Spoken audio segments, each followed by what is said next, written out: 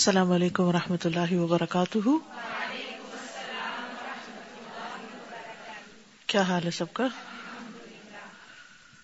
نحمده ونصلی علی رسولہ الکریم. اما بعد فاعوذ باللہ من الشیطان الرجیم. بسم اللہ الرحمن الرحیم. رب اشرح لی صدری ویسر لی امری واحلل عقدۃ من لسانی یفقہوا قولی. قل هل يستوي الذين يعلمون والذين لا يعلمون وإذا قيل انشزوا فانشزوا يرفع الله الذين آمنوا منكم والذين أوتوا العلم درجات والله بما تعملون خبير. يا أيها الذين آمنوا أطيعوا الله ورسوله ولا تولوا عنه وأنتم تسمعون. باب قوله وقاتلوهم حتى لا تكون فتنة ويكون الدين لله فإن انتهوا فلا عدوان إلا على الظالمين. باب اللہ تعالیٰ کا یہ فرمان کہ اور ان سے جنگ کرو یہاں تک کہ فتنہ باقی نہ رہے. تو فتنے کا مفہوم کیا ہے بتایا جائے گا اس حدیث سے جو آگے آنے والی ہے. وَيَكُونَ الدِّينُ لِلَّهِ اور دین سارے کا سارا اللہ کے لیے ہو جائے. فَإِنِ انْتَهَوْا پھر اگر وہ باز آ جائیں یعنی تمہیں فتنے میں ڈالنے سے فَلَا عُدْوَانَ إِلَّا عَلَى الظَّالِمِينَ تو نہیں کوئی زیادتی مگر ظالموں پر. تو اس آیت کی تفسیر میں حدثنا محمد بن بشار حدثنا عبد الوهاب حدثنا عبید اللہ النافع عن ابن عمر رضی اللہ عنہما اتاہ رجلان عبداللہ بن عمر کے پاس دو لوگ آئے. فی فتنۃ ابن الزبیر جب عبداللہ بن زبیر کا فتنہ ہوا. یہ 73 ہجری کا واقعہ ہے اور اسی سال کے آخر میں عبداللہ بن زبیر شہید ہوئے تھے اور عبداللہ بن عمر نے ایک سال بعد 74 ہجری میں وفات پائی تھی.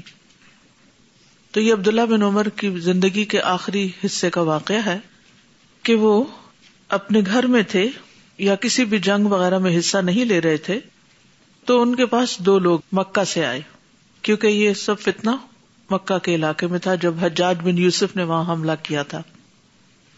فقالا تو انہوں نے کہا کس سے؟ عبداللہ بن عمر سے کہا ان الناس قد ضیعوا بے شک لوگ تباہ ہو گئے ہیں یعنی آپس میں لڑ کے جنگ کر کے. وانت ابن عمر اور آپ عمر کے بیٹے ہیں رضی اللہ عنہ. وصاحب النبی صلی اللہ علیہ وسلم اور نبی صلی اللہ علیہ وسلم کے صحابی بھی ہیں. فما یمنعک ان تخرج آپ کو کیا چیز روک رہی ہے کہ آپ نکلتے نہیں؟ یعنی آپ کو چاہیے کہ آپ گھر سے نکلیں اور جا کر اس فتنے کا خاتمہ کریں. آپ ایک سمجھدار انسان ہیں، ایک قابل انسان ہیں. قال یمنعنی ان اللہ حرم دم اخی وہ کہنے لگے کہ مجھے یہ بات روکتی ہے کہ اللہ نے مجھ پر میرے بھائی کا خون حرام کیا ہے کہ میں مسلمانوں کی آپس کی جنگ میں نہیں جا سکتا اور میں کسی کو بھی نہیں مار سکتا.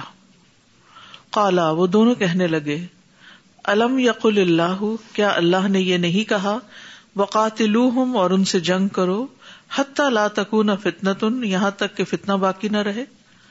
اب آیت تو ہے قرآن میں یعنی بات تو صحیح ہے اور یہ موجود بھی ہے لیکن جس موقع پر بولی جا رہی ہے وہ اس کا موقع ہے نہیں. بہت دفعہ لوگ اس بات پہ کنفیوز ہوتے ہیں کہ جو بھی کوئی غلط کام کرتا ہے اچھا کام کرتا ہے وہ قرآن سے ہی کوئی دلیل ڈھونڈ لاتا ہے تو وہ آؤٹ آف کانٹیکسٹ دلیل لاتا ہے.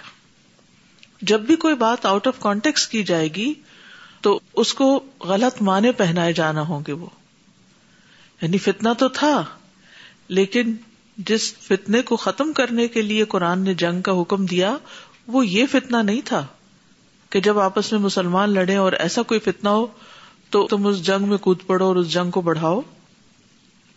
یا اگر آج بھی کوئی اس نام پر کہ ہم فتنہ ختم کرنے جا رہے ہیں اور سوئسائڈ بامبنگ کرے یا کوئی اور اس طرح کے کام کرے تو وہ درست نہ ہوگا. فقال، تو انہوں نے کہا، قاتلنا، ہم لڑ چکے ہیں، حتی لم تکن فتنۃ، یہاں تک کہ فتنہ باقی نہیں رہا. وہ فتنہ کیا تھا جس کی طرف اشارہ کر رہے ہیں کہ جب مسلمان کمزور تھے تو جب کوئی اسلام لاتا تھا تو انہیں اسلام لانے پر سخت سزائیں دی جاتی تھی.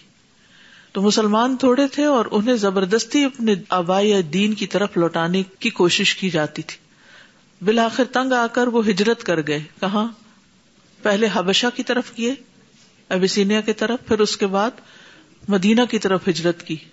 پھر جب مسلمان مضبوط ہو گئے تو بھی جنگ بدر کا آغاز کس نے کیا تھا؟ کس کا لشکر آیا تھا مدینہ کی طرف؟ کفار کا لشکر آیا تھا. تو یہ تھا فتنہ. اس وقت حکم دیا گیا کہ تم ان سے جنگ کرو تاکہ یہ روز روز کی جو تکلیف ہے یہ ختم ہو، ظلم ختم ہو. وَأَنْتُمْ تُرِيدُونَ أَن تُقَاتِلُوا، اور تم لوگ یہ چاہتے ہو کہ تم جنگ کرو، حتیٰ تکون فتنۃ، یہاں تک کہ فتنہ پیدا ہو جائے. یعنی تمہارا جنگ کرنا کسی اور مقصد کے لیے ہے. ہمیں جس جنگ کا حکم دیا گیا تھا وہ کوئی اور تھی. اور آج بھی آپ دیکھیں کہ لوگ اس ایشو پر بہت کنفیوز ہوتے ہیں. بہت سے لوگ اسی طرح کی آیات کو سامنے رکھ کر مسلمانوں کو مارنا اور فتنہ پیدا کرنا روا سمجھتے ہیں. وَيَكُونَ الدِّينُ لِغَيْرِ اللَّهِ، اور ہو جائے دین غیر اللہ کے لیے. یعنی جب مسلمان آپس میں لڑیں گے تو کیا ہوگے؟ کمزور ہوں گے. جب کمزور ہوں گے تو کس کی موج ہوگی؟ ان کے دشمنوں کی موج ہوگی. اور دوسروں کو باتیں کرنے کا بھی موقع مل جائے گا کہ یہ اچھے مسلمان ہیں جو ایک دوسرے کے گلے کاٹتے ہیں. یعنی آپس کی لڑائی چاہے دو لوگوں میں کہیں پر بھی ہو، وہ صرف ان دو لوگوں کے لیے ہی بری نہیں ہوتی بلکہ ان سب لوگوں کی بدنامی کا ذریعہ بن جاتی ہے جو ان کے آس پاس ہوتے ہیں.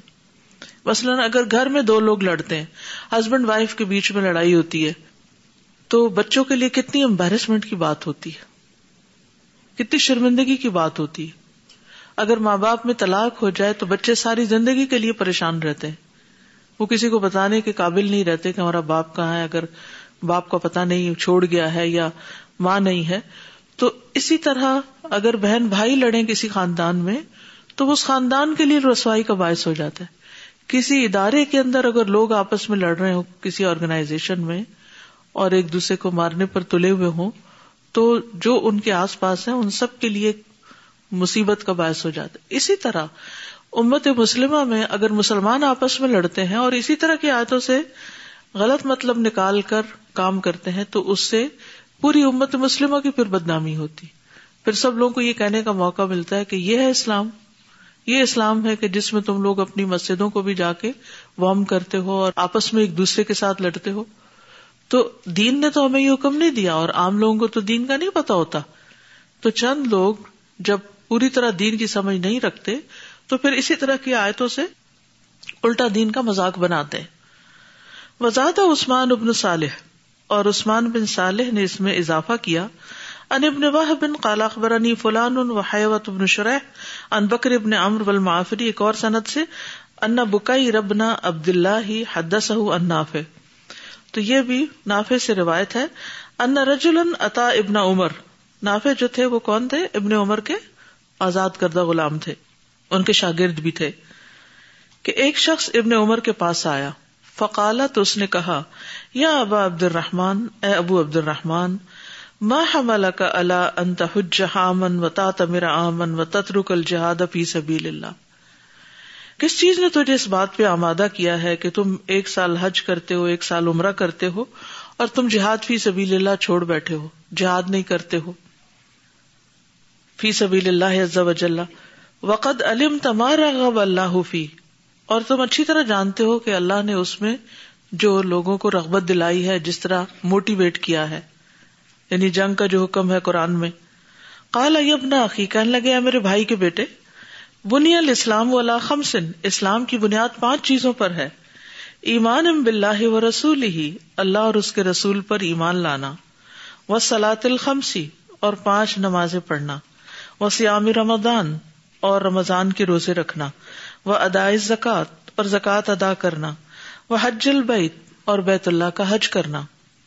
قال، وہ کہتے ہیں، یا ابا عبد الرحمن، اے ابو عبد الرحمن، الا تسمع ما ذکر اللہ فی کتابہ، یعنی وہ شخص جو آیا تھا وہ کہنے لگا کہ اے ابو عبد الرحمن، ابو عبد الرحمن جو عبداللہ بن عمر کی کنیت ہے، الا تسمع، کیا آپ نے سنا نہیں، ما ذکر اللہ فی کتابہ، جو اللہ نے اپنی کتاب میں ذکر کیا ہے، وَإِن طَائِفَتَانِ مِنَ الْمُؤْمِنِينَ اقْتَتَلُوا فَأَصْلِحُوا بَيْنَهُمَا، کہ اگر مسلمانوں کے مومنوں کے دو گروہ آپس میں لڑ پڑیں تو ان کے درمیان صلح کراؤ، فَإِن بَغَتْ إِحْدَاهُمَا، تو اگر ان میں سے ایک دوسرے پر بغاوت کرے، سرکشی کرے، علی الاخری، دوسرے پر، فَقَاتِلُوا الَّتِي تَبْغِي، تو تم جنگ کرو اس کے خلاف جو بغاوت کرے، حتی تفیء الی امر اللہ، یہاں تک کہ وہ اللہ کے حکم کی طرف لوٹ آئے، وقاتلوہم حتی لا تکون فتنۃ، اور پھر یہ آیت بھی کوٹ کی کہ اور ان سے جنگ کرو یہاں تک کہ فتنہ باقی نہ رہے۔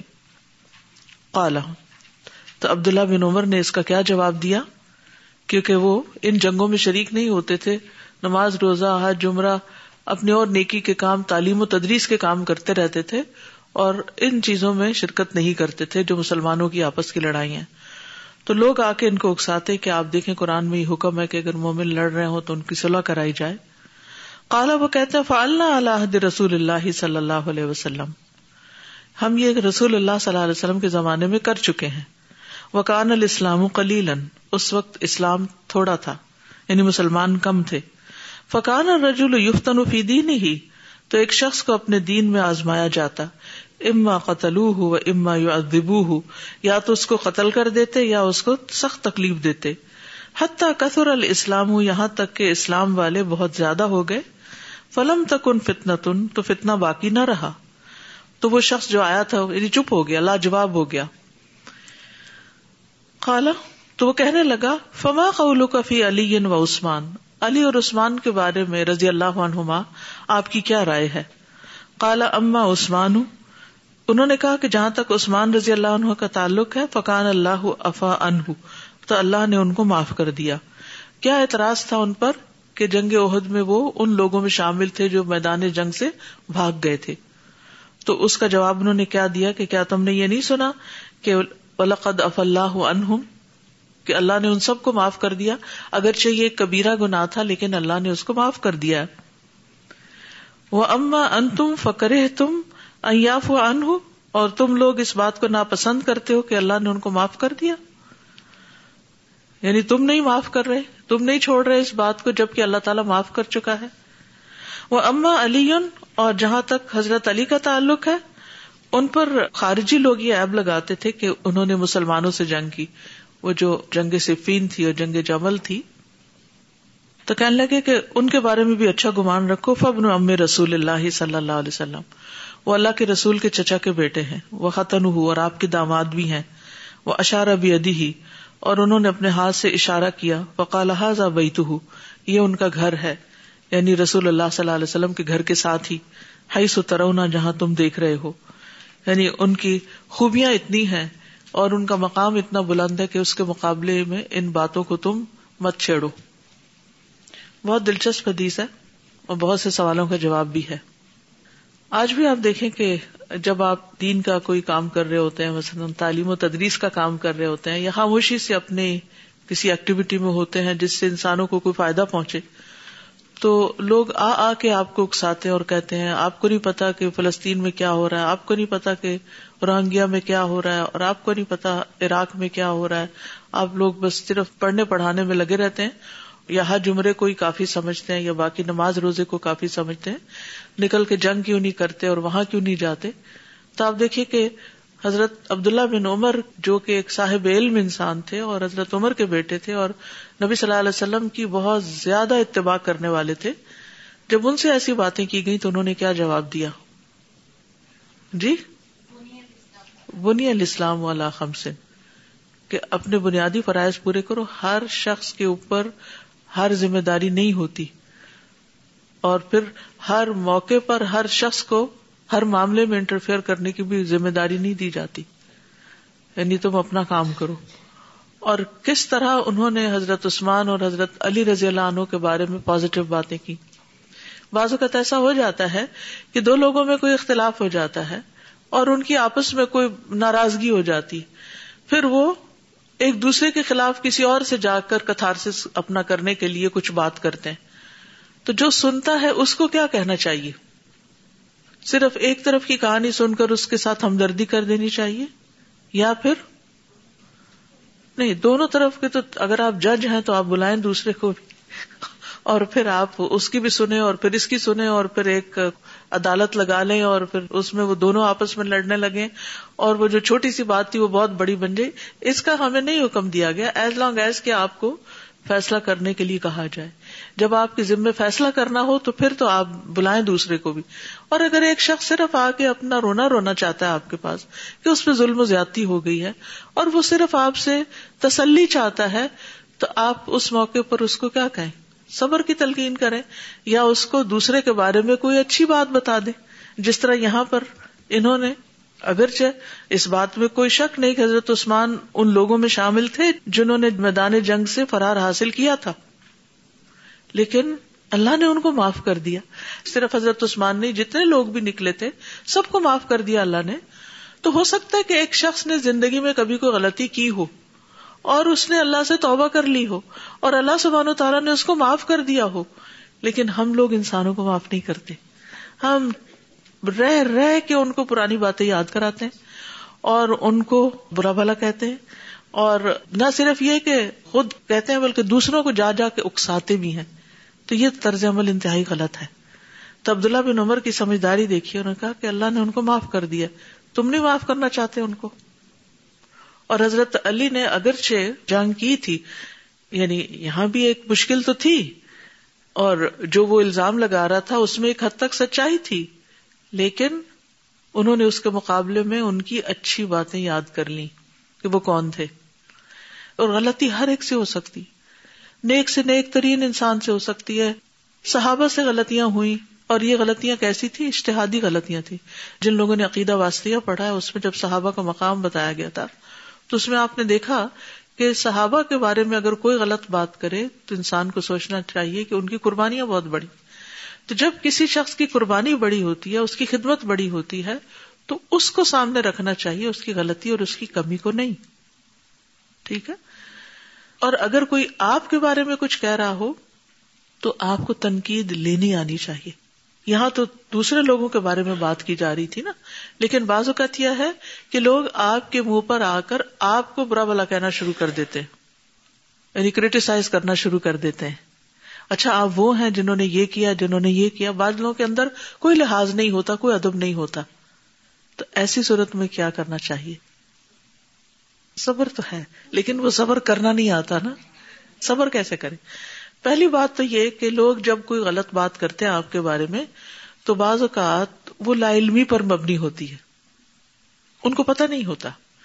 نبی صلی اللہ علیہ وسلم پر جب طائف والوں نے پتھر پھینکے تھے، باتوں کے پتھر نہیں، اصل پتھر پھینکے تھے، آپ کے پاس پہاڑوں کے فرشتے آئے تھے کہ ہم یہ دو پہاڑوں کے درمیان پوری قوم کو پیس کے ڈھکتے، تو آپ نے کیا فرمایا؟ حالانکہ انہوں نے آپ کو مذاق بھی اڑایا تھا، پتھر بھی مارے، سب کچھ کیا تھا، ان کو چھوڑ دو، یہ مجھے جانتے نہیں، شاید کہ اللہ ان کی نسلوں میں کوئی اچھا انسان پیدا کر دے جو مسلمان ہو جائے۔ تو اگر کوئی آ کے آپ کو پتھر بھی مارے تو آپ سوچا کریں کہ یہ جانتے نہیں مجھے، ٹھیک ہے؟ تو بعض اوقات کیس کیا ہوتا ہے کہ جانتے نہیں۔ جب ابو لہب کی بیوی پتھر اٹھا کر آئی تھی کعبہ کے پاس نبی صلی اللہ علیہ وسلم پر وہ پتھر مارنے کے لیے، تو حضرت ابوبکر نے کہا کہ یا رسول اللہ، اس کے ہاتھ میں پتھر ہے اور یہ کوئی اچھے ارادے سے آئی نہیں لگتی، تو آپ نے فرمایا مجھے نہیں دیکھ سکے گی۔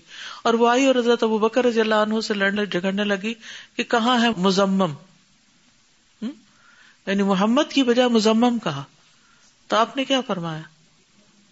تو میں تو محمد ہوں، حالانکہ اس کا پورا ارادہ نیت آپ ہی تھے، لیکن اس کے باوجود آپ نے کہا میں تو مزمم نہیں ہوں، میں تو محمد ہوں، تعریف کیا گیا ہوں، تو مجھے کیا فرق پڑتا؟ جب کسی کی بات پہ آپ اوفینڈ ہو جاتے ہیں نا، تو اس کی وجہ یہ ہوتی ہے کہ آپ سمجھ لیتے کہ یہ سچ بول رہا ہے۔ جب وہ جھوٹ ہی بول رہا ہے تو کسی کی جھوٹی بات پر آپ کیوں غصہ کر رہے ہیں؟ آپ کہتے ہیں جھوٹ ہی تو کہہ رہا ہے اس لیے تو غصہ کر رہا ہوں۔ دیکھیے وہ جھوٹ کہہ رہا ہے نا، تو آپ اپنے اوپر اس کو نہ لیں، آپ اس کو اپنے سے بس ہٹا دیں۔ جیسے کوئی مکھی آتی نا تو انسان کیا کرتا ہے؟ بس ہٹا دو. وہ پھر آتی ہے، پھر ہٹاتے پھر آخر اس کو ختم کر دیتا ہے، یعنی اس کو اپنے دل دماغ سے بھی نکال دے، آؤٹ کر دیں. اب آپ دیکھیے کہ یہ جب اس قسم کی سچویشن پیدا ہوتی ہے تو وہ آپ نے وہ کہانی سنی ہوگی گاربیج ٹرک والی، کہ کچھ لوگوں کے اندر گاربیج بھرا ہوتا ہے تو انہیں وہ کہیں ڈالنا ہوتا ہے، ٹھیک ہے، تو جو قبول کرنے والا ہوتا ہے اس کے اوپر وہ ڈال کے چلے جاتے ہیں. تو آپ اپنے آپ کو لوگوں کے گاربیج کا کیا نہ بنائیں، نشانہ نہ بننے دیں. اگر کوئی لڑنے پہ تل ہی گیا ہے تو آپ ہنس دیں، اسمائل کر دیں، جانے دیں اس بات کو. وہ کتنی دیر لڑے گا، اس کو زیادہ لڑنے کا موقع ہی نہیں ملے گا. لیکن جب آپ جواب دیں گے تو پھر تو اس کے مزے ہو جائیں گے. وہ آیا ہی لڑنے کے لیے اور آپ لڑنے کو تیار ہو گئے، پھر تو اس کی بات پوری ہو گئی. ٹھیک ہے نا. تو تنقید سہنا سیکھیں. اصل میں تنقید وہ سہ سکتا ہے جس کے اندر برداشت ہوتی ہے. یہ ہماری برداشت کا لیول پتہ چلتا ہے. ہم اپنے آپ کو خود ٹیسٹ کیا کریں. یہ ضروری نہیں کہ بعضوں کو کوئی دشمن ہی آپ پہ تنقید کر رہا ہوتا ہے. سم ٹائم کون تنقید کر رہا ہوتا ہے، آپ کے اپنے بچے آپ پہ تنقید شروع کر دیتے ہیں. ہوتا ہے، کبھی کی انہوں نے.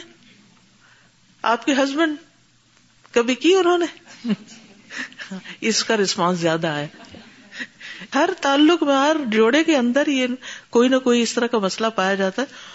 اور یہ نہیں کہ صرف وہ کرتے ہیں، ہم بھی تو کرتے ہیں نا. آپ ایسے نہیں کرتے، آپ ایسا کرتے ہیں، آپ یہ غلط کرتے ہیں، آپ وہ غلط کرتے ہیں. تو اس طرح کی چیزیں ہر گھر کے اندر ہوتی رہتی ہیں. حتیٰ کہ بہت دو محبت کرنے والوں کے اندر بھی کہیں نہ کہیں کچھ نہ کچھ تنقید کا ایلیمنٹ آ ہی جاتا ہے. اور بعض اوقات ہم وہ کیوں کرتے ہیں؟ اصلاح کے لیے کرتے ہیں. ہم اصلاح کے لیے تنقید کر رہے ہوتے ہیں. اب اگر کوئی آپ پہ تنقید کرے تو اگر آپ کے اندر برداشت ہے نا، ٹالرنس ہے تھوڑی سی، تو آپ اس کو لے لیں گے. اگر صحیح ہے تو اپنی اصلاح کر لیں گے، غلط ہے تو اس کو اگنور کر دیں گے، اڑا دیں گے مکھی کی طرح، لیکن اپنے دل میں نہیں آنے دیں گے. ٹھیک ہے. تو دیکھیں نا، جب امیونٹی لو ہو جاتی ہے تو ہر بیماری اٹیک کر دیتی ہے. تو آپ وائرسز کو تو پھیلنے سے نہیں روک سکتے، روکتے بھی ہیں تو وہ پھر بھی نکلتے رہتے ہیں. مگر آپ کس پہ کام کر سکتے ہیں؟ اپنی امیونٹی بڑھا سکتے ہیں کہ مجھے یہ اثر نہیں لینا. کچھ لوگ ہوتے ہیں نا، وہ اچھی بات کا اثر نہیں لیتے. تو آپ کیسے بن جائیں کہ مجھے بری بات کا اثر نہیں لینا. اچھا، اب اگر ہو جائے تو پھر کیا کریں؟ یعنی اگر بچے نے یا ہسبینڈ نے کچھ کہہ دیا تو ہم کیا کرتے ہیں؟ ایک دم چیخ چلا کے پھر بولتے ہیں جواباً، اس سے گھر کا ماحول خراب کر دیتے ہیں. اچھا، اب اس موقع پہ کیا کرنا ہے؟ وہاں سے اٹھ جائیں. یعنی انٹروینشن ہونی چاہیے.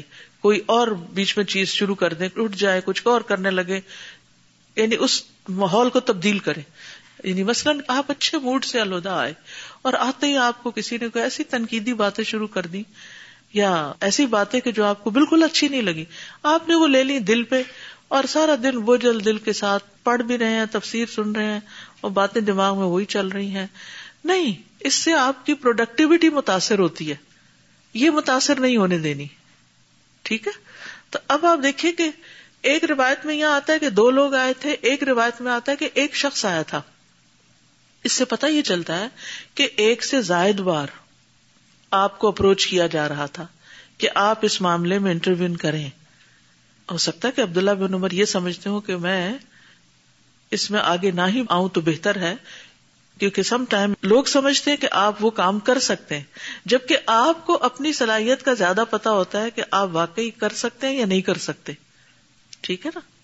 تو اپنی صلاحیت کو جان کر کسی چیز میں چھلانگ لگائیں، ورنہ اپنے آپ کو فتنے میں ڈالنے والی بات ہے. کچھ چیزیں ہمارے اوپر فرض ہیں، لیکن کچھ چیزیں جو ہم نہ کر سکتے ہو. دیکھیے، امر بالمعروف اور نہی عن المنکر بھی اس صورت میں ہوتا ہے جب آپ سمجھتے ہیں کہ وہ فائدہ لائے گا، اور اگر آپ امر بالمعروف اور نہی عن المنکر کرتے ہو اور اس سے الٹا نقصان ہوتا ہے، فتنہ فساد شروع ہو جاتا ہے، تو اس سے بہتر ہے وہ ابھی روک دیں، ابھی وقت نہیں ہے. ٹھیک ہے. اسی طرح ایک اور جگہ پر بھی یہ روایت بیان ہوئی ہے جو صحیح بخاری ہی میں ہے، اور اس میں حضرت عبداللہ بن عمر نے فرمایا، اے میرے بھتیجے میں اس آیت کی تعویل کر کے مسلمانوں سے نہ لڑوں تو یہ مجھے زیادہ محبوب ہے بنسبت اس کے کہ اس آیت کی تعویل کروں جو اللہ تعالیٰ نے فرمایا ہے وَمَن يَقْتُلْ مُؤْمِنًا مُتَعَمِّدًا آخر تک، جو کوئی کسی مومن کو جان بوجھ کر قتل کر دے تو اس کی سزا دوزخ ہے جس میں وہ ہمیشہ رہے گا. پھر اس آدمی نے کہا بے شک اللہ تو فرماتا ہے وَقَاتِلُوهُمْ حَتَّى لَا تَكُونَ فِتْنَةٌ، ان سے قتال کرو یہاں تک کہ فتنہ باقی نہ رہے. ابن عمر نے فرمایا ہم یہ کام رسول اللہ کے عہد میں کر چکے ہیں جبکہ اس وقت اہل اسلام تھوڑے تھے اور آدمی کو اس کے دین کے معاملے میں فتنے میں ڈالا جاتا تھا، یا تو کافر اسے قتل کر دیتے یا رسیوں میں جکڑ دیتے تھے، یہاں تک کہ اسلام پھیل گیا اور فتنہ باقی نہ رہا. ٹھیک ہے، چلیے اگر آپ کو کچھ کہنا تو کہیے ورنہ آگے بڑھیں گے. جی فرمائیے. آپ نے یہ کہا کہ گھریلو زندگی میں اپنی شوہر اور بیوی ہوں یا اپنے بچے ہوں، یہ معاملات ہوتے ہیں کہ جب تک شیر کا جواب سوا شیر سے نہ دیا جائے صبر ہی نہیں آتا، بلکہ غصہ آتا رہتا ہے کہ اس وقت ہم نے فلاں بات سنی تھی اس کا جواب یہ کیوں نہیں دیا، بعد میں بھی سوچ سوچ کے غصہ آتا رہتا ہے. جب ہم ماشاءاللہ قرآن پڑھ رہے ہیں اور سمجھ رہے ہیں، خاص طور سے نئی بچیاں، جب یہ پڑھا کہ برائی کا جواب اچھائی سے دو تو تمہارا بدترین دشمن بھی تمہارا بہترین دوست بن جائے گا، تب خیال آیا بہت سال کے بعد کہ کاش یہ بات پہلے معلوم ہوتی تو گھر جنت ہوتا. لیکن اللہ کا شکر ہے بہت دیر میں پتہ چلا اور وقت میں پتہ چل گیا. تو اب یہ جو نئی بچیاں ہیں ان کو کم از کم ان چیزوں کو سوچنا چاہیے. اس وقت سب سے بڑا طریقہ یہ ہے کہ اگر غصہ آتا بھی ہے تو خاموش رہنا زیادہ بہتر ہے مریض بدس کے جواب دینے کا. اس میں دو چیزیں ہو جاتی ہیں، ایک سامنے والے سے نبٹنا اور ایک اپنے آپ سے نبٹنا. انسان سینڈوچ بن جاتا ہے، مشکل ہو جاتا ہے، لیکن پھر بڑی مشکل سے بچنے کے لیے اس چھوٹی مشکل کو برداشت کر لینا چاہیے. جی السلام علیکم ورحمۃ اللہ وبرکاتہ. استاذہ کبھی کبھی لوگ بلاتے ہیں ایسی جگہ پہ جہاں پر لوگوں کو ہوتا ہے کہ یہاں پر بدعت ہوتی ہے، آپ ادھر جائیں اور ادھر ان سے بحث کریں یا کچھ، تو میں کہتی ہوں کہ ادھر جا کے حکمت سے بات کرنا اور دل کا بڑا ہونا کہ اگر وہ آپ کی بات نہ مانے تو آپ برداشت کریں اور پھر بھی اخلاق اچھا رکھیں اپنا. ہاں جی. اس وقت اور ایسا ہوا کہ ہماری کوئی بہن گئیں اور وہ برداشت نہیں کر سکیں اور وہ غصے میں اٹھ کر آئیں، تو میں نے کہا یہ تو آپ نے بڑا منکر پیدا کر دیا. ایگزیکٹلی زیادہ بڑا منکر، کیونکہ آپ سارا دین والوں کا امپریشن خراب کر کے آگے. عموماً چاہے الہدا ہو کوئی بھی ادارہ ہو، اوور آل ریلیجس طبقے کا امپریشن کیا ہے؟ اچھا نو. یعنی اگر کسی کرسچن کی بات ہو کہ وہ بہت ڈیووٹیڈ کرسچن ہے تو فوراً کیا امیج آتا ہے؟ بہت مائلڈ ہوگا، بہت کام ہوگا. یعنی امیج یہی ہے. حقیقت تو اللہ کو پتا ہے لیکن امیج یہی. لیکن جب بہت ڈیووٹیڈ مسلم ہے تو امپریشن کیا بنا دیا گیا اور کیا آتا ہے ذہن میں. تو ہمیں اس چیز کو عمل سے بدلنا ہے. ہم تقریروں سے نہیں بدل سکتے، ہمیں عمل سے بدلنا ہے. اور آپ دیکھیں گے کہ جب آپ کا رویہ اچھا ہوگا تو لوگ دین کو بھی اچھا کہیں گے، قرآن کو بھی اچھا کہیں گے، دین والوں کو بھی اچھا کہیں گے. لیکن اگر آپ کا رویہ خراب ہوا تو یہ سارے ہی اس لپیٹ میں آ جائیں گے. جی اپنے لیے بھی کوئی اگر somebody criticizes you اس میں بھی you need the capacity in your heart to accept that and to accept the other person's greatness also you need the capacity. So it's two ways. اگر آپ دل وسیع کریں گے اصل چیز ہمیں ہر وقت یہ دعا کرنی چاہیے نا، رب اشرح لی صدری. ٹھیک ہے، یہ جو رب اشرح لی صدری صرف کسی کو پڑھاتے وقت نہیں بولنا. ٹھیک، فرعون کے پاس جاتے ہوئے انہوں نے دعا کی تھی اللہ پھر میرا سینہ کھول دے. سینے کی وسعت کیا ہے؟ دل کا بڑا ہونا. دوسرے لفظوں میں ہی نا، کیونکہ یہ دل کی گھٹن، سینے کی تنگی ہوتی ہے جو ہمارے اندر برداشت نہیں آنے دیتی، وہ نکل جاتی ہے باہر. ٹھیک ہے، آج سمجھ آئے کہ وہ سچ مطلب دونوں طرف لینا ہے، اپنے لیے بھی رکھنا ہے اور دوسروں کے لیے بھی. جی ہاں بالکل. السلام علیکم ورحمۃ اللہ وبرکاتہ. Two questions, Ustaza. We have seen and we have met people who actually, it feels like that they are immune to the appreciation and the criticism. Whatever you say to them, they are not bothered at all. So is it possible or can we make ourselves like that? One question. And second question is, around us we sometimes notice some things about people that we don't like and we feel that, you know what, something should be done about that. So what's the best way to do positive criticism? پہلی چیز تو یہ ہے کہ کیا ایسا ممکن ہے کہ انسان اپنا دل بڑا کر لے کے تعریف تنقید دونوں سے بے نیاز ہو جائے؟ بالکل ممکن ہے، لیکن اس کے لیے وقت لگتا ہے، وسعت آتے آتے آتی ہے، اور انسان جو علم میں آگے بڑھتا ہے اور اچھی صحبت اس کو ملتی ہے. یعنی جب آپ کسی کو دیکھتے ہیں کہ بھری مجلس میں کسی نے آ کے اس کو گالی دی اور وہ آگے سے مسکرا دیا تو آپ حیران ہوتے ہیں اس شخص نے ایسا اچھا جواب دیا, یعنی صرف اسمائل کر کے بات ختم کر دی ہے. اور سیرت میں ایسی کتنی بے شمار مثالیں. تو اٹس پاسبل. دوسرا سوال کیا تھا کہ بیسٹ طریقہ کیا کرٹیسزم؟ تو بھری مجلس میں نہ کیا جائے, سب کے سامنے رسوا کرنے کی نیت نہ ہو. مومن کا آئینہ ہے, یا تنہائی میں بات ہو, یا پھر یہ ہے کہ اگر سامنے بات نہیں کر سکتے, کیونکہ بعض اوقات انسان میں گٹس نہیں ہوتے, ہمت نہیں پڑتی, اور خصوصاً جن سے آپ محبت کرتے ہیں ان کو بتانا بھی بڑا مشکل ہوتا ہے, تو پھر آپ لکھ کر سکتے ہیں, واٹس ایپ کی برکت سے آپ میسج چھوڑ سکتے ہیں اچھا سا. اچھا, لیکن میسج یہاں سے نہ شروع کیجئے, میں ایک بات بتانا چاہتی ہوں, آپ مائنڈ نہ کیجئے گا. اللہ وہ پہلے ہی اس کو مار دیا کہ اب آنے لگا کوئی گولا میری طرف. تو اس میں کیا ہے کہ جیسے نبی صلی اللہ علیہ وسلم نے حضرت عبداللہ بن عمر کے بارے میں فرمایا تھا کہ عبداللہ کتنا اچھا اگر رات کی نماز پڑھا کرے. تو اس کے بعد انہوں نے ساری زندگی پھر نماز دی. کتنا خوبصورت طریقہ ہے. تھی تو تنقید. آپ یہ بھی تو کہہ سکتے تھے, عبداللہ جوان آدمیوں تہجد کیوں نہیں پڑھتے, تہجد پڑھا کرو. کوئی بھی شخص کتنا بھی برا نہ, اس میں کوئی نہ کوئی خوبی ضرور ہوتی ہے, اس میں کوئی نہ کوئی اچھی چیز ضرور ہوتی ہے. اس اچھائی کو تلاش کریں, اس کو اپریشیٹ کریں, اور اس کے ساتھ کچھ اور چیزیں بتا دیں کہ یہ چیز چاند کو گہن لگا رہی ہے, تو اس کو بیچ میں سے ہٹ جانا چاہیے. ٹھیک ہے جی. Ustad, I was thinking that in our times Muslims are fighting each other in the name of fitna, that we are trying to do islah, and especially Muslim nations are fighting one another as well. And if we look at these ahadith, they are so clear that what true fitna is. And if they look at it, infighting between Muslims is actually leading to disunity, and that is the biggest fitna. And that's the biggest fitna. Yes. And the true enemy is taking advantage of it. Yes. So if we focus on who the true enemy is and cooperate with one another, Islam can progress again. So that's the true fitna in our time, that we have forgotten. اب آپ دیکھیے, اگر ہم صرف dictionary کی مدد سے اور اپنے رائے کی مدد سے اس آیت کو ایکسپلین کریں گے تو کدھر جائیں گے؟ تو اسی لیے کہتے ہیں نا کہ قرآن کی بہترین تفسیر کیا ہے؟ خود قرآن سے, پھر حدیث سے, نبی صلی اللہ علیہ وسلم کے اقوال افعال سے, پھر صحابہ نے کس طرح ان آیات کو لیا اس کے مطابق. السلام علیکم. میں یہ سوچ رہی تھی کہ یہ جو کریٹیسائز کو کیسے آپ فیس کریں یا یہ کریں, سب ٹھیک ہے, دوسرے کے اندر سے آپ خیر تلاش کریں, سوچیں. اس وقت سب سے بڑی بات ہے شیطان سے بھی پناہ مانگتے رہیں. ہر وقت تعوذ پڑھتے رہیں, اس سے بڑا افیکٹ ہوتا ہے. یہ میرا اپنا پرسنل ہے, جب کوئی بات کر رہا ہو آپ پڑھتے جاتے ہیں, اللہ تعالیٰ خود ہی اتنی آپ کے اندر طاقت دے دیتے ہیں اس کو فیس کرنے کی. تو اس وقت یہ بھی میرے ذہن میں آ رہا تھا, یہ پڑھنا بھی بہت فائدہ مند ہوتا ہے. ٹھیک. SubhanAllah, I feel this hadith summarizes how you should approach every situation. Like I was just saying that he has his priorities right, that he's first paying attention to all the faraid, that he's done them. Then he's avoiding areas of doubt, because at that time there was a lot of confusion that should the people be on this side or that side. So the thing that was doubtful, he just left it. And finally, subhanallah, he has daleel. He is answering the criticism through daleel. So this is such a useful thing, that if we can understand and absorb the Quran like that when a situation arises and we know, okay, this is the daleel I have if I'm taking this situation or I'm taking this path, then I have this daleel to support me, then it gives you a lot of peace in decisions that you take. Yes. I was thinking, if there is any problem, whether it is small or big, we should always think before getting involved in it, that is it going to create, my involvement in this issue is going to create more fitna, or is it going to eliminate fitna?